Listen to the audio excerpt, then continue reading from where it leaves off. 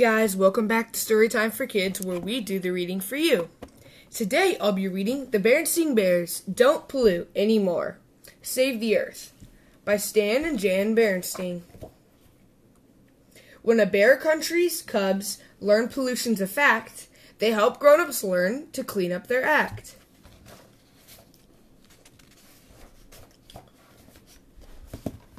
Well, looky here, said Papa Bear, as he opened the evening news.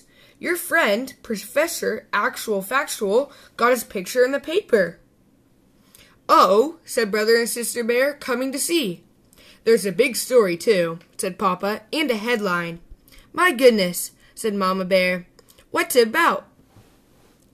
Leading scientist claims bear country is in serious trouble, he said, reading the headline. What sort of trouble? Asked Sister. Papa, who was reading the story to himself, didn't answer. What sort of trouble? Said Mama, repeating Sister's question. Oh, you know how professors are, he said. Actual Factual is making a big fuss about pollution. Well, I know how Professor Actual Factual is, said Mama, and I think he's quite sensible. So do I, said Sister. Me too, agreed Brother. Oh, he's a great guy, all right, said Papa.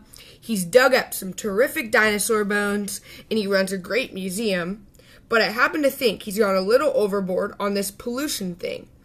I'm as much against pollution as the next fellow, he continued. I just don't think a couple of candy wrappers in drinking cups along the side of the road is the end of the world.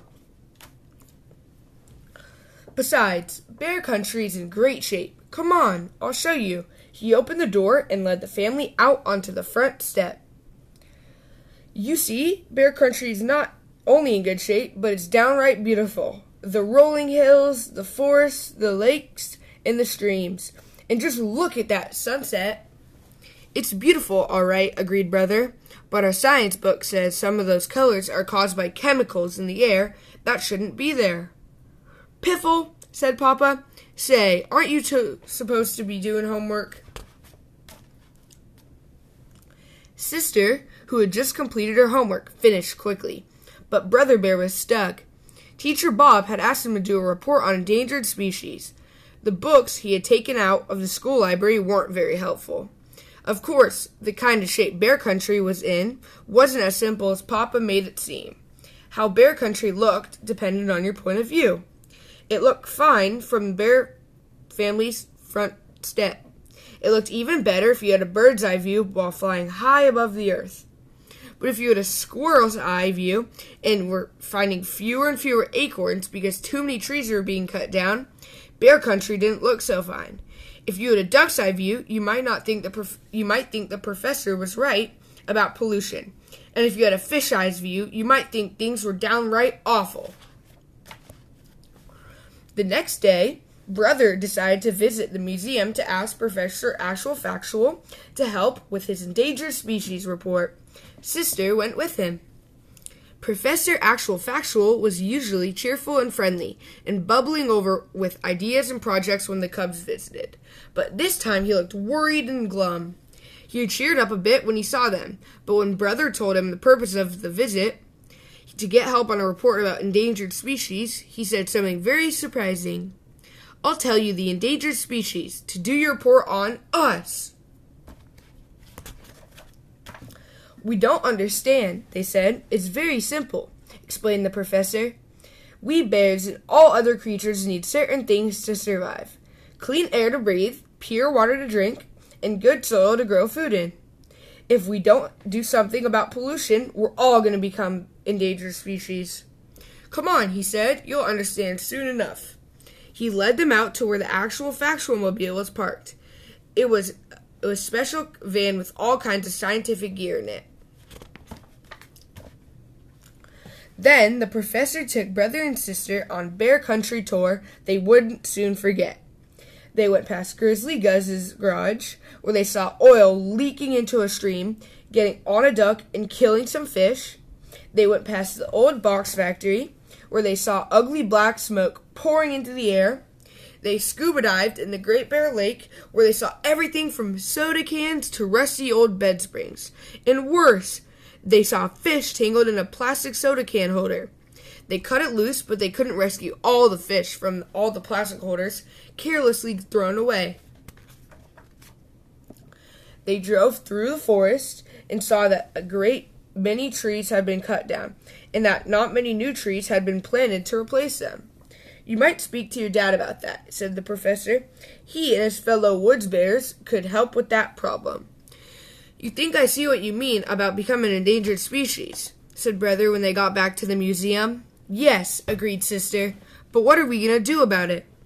"Did that evening news story do much good?" asked Brother. "Not much," said the professor. "The idea that bear country is in serious trouble because of pollution seems to be hard to get across." "To grown-ups, maybe," said Sister. "But we understand and all of our cub friends will too, because we're the ones who will have to live on a messed up, polluted earth when we grow up." "Professor," said Brother, "how does this sound? You come to our school and explain all about pollution to the cubs of bear country. Maybe we can do something about it." Actual Factual was impressed. "I'll give Teacher Bob a call right away and arrange it," he said. And that's what happened. The cubs were all eyes and ears as Actual Factual told them about the trouble bear country was getting into.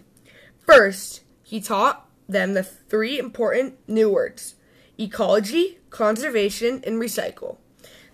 The way the professor explains it, ecology means how all the creatures, the plants, and the earth itself work together.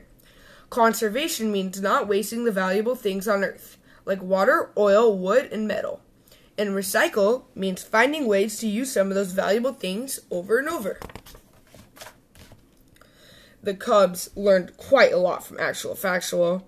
They had some ideas of their own, too. "How about a recycling program?" suggested one cub. "Maybe for newspapers to start," added another. Then if it works for cans and bottles, too." Tim Honeypot said he talked to his dad, Mayor Honeypot, about it. Brother Bear remembered Grizzly Guz's garage.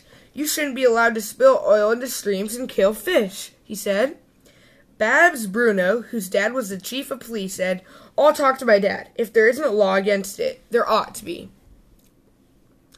Even Too Tall helped with an idea. "My uncle owns this super-duper market. He could put it in bag return plan for reusing bags." "Excellent suggestion," said the professor. "And if some folks don't want to cooperate," added Too Tall, "me and the gang can teach them a little." "The bag return is fine, Too Tall," said Teacher Bob, "but no leaning." Cousin Freddie had the best idea of all. "Let's start a club to stop pollution. We call it Earth Savers Club. We'll make posters and bumper stickers and have cleanups and marches and parades." There was still a problem of Papa and his fellow woods bears. That evening, Brother and Sister told Mama and Papa about the Earth Savers Club and all the plans for stopping pollution. Mama was very impressed. Papa was too. "As I said before, I'm just as much against pollution as the next fellow." But when the cubs asked him to be sure that he and his fellow woods bears plant a tree for everyone they cut down, he got a little grumpy. "Humph," he grumped. "It's hard enough to cut down trees without having to plant them as well. Besides, what's all the fuss about? They're just trees." "My dear," said Mama, "the cubs are right. The forest is a living thing and deserves respect." Papa was about to say piffle, but thought better of it. The problem of conserving the forest must have been on his mind, because that night he was walking towards the forest to cut wood, when the trees began to sway and wave their branches. Then the branches turned into reaching, grasping arms. Then the trees climbed out of the earth on their roots and chased him. "Help!" cried terrified Papa in his sleep. "The trees! They're after me!" He woke up in a cold sweat. "Having a nightmare?" asked Mama. It must have been something I ate," he said.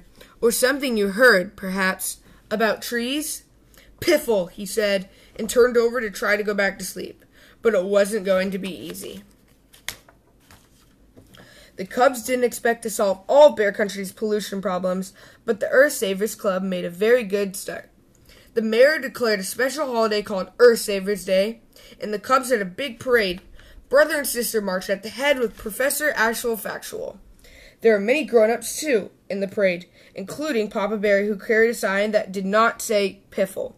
A good woods bear plants a tree for every single one he cuts. No ifs, no ands, and no maybes or buts. Guys, I hope you enjoyed listening to the Berenstain Bears Don't Pollute anymore. Go check out our Instagram account at Storytime for Kids Podcast. We'll see you next time. Bye.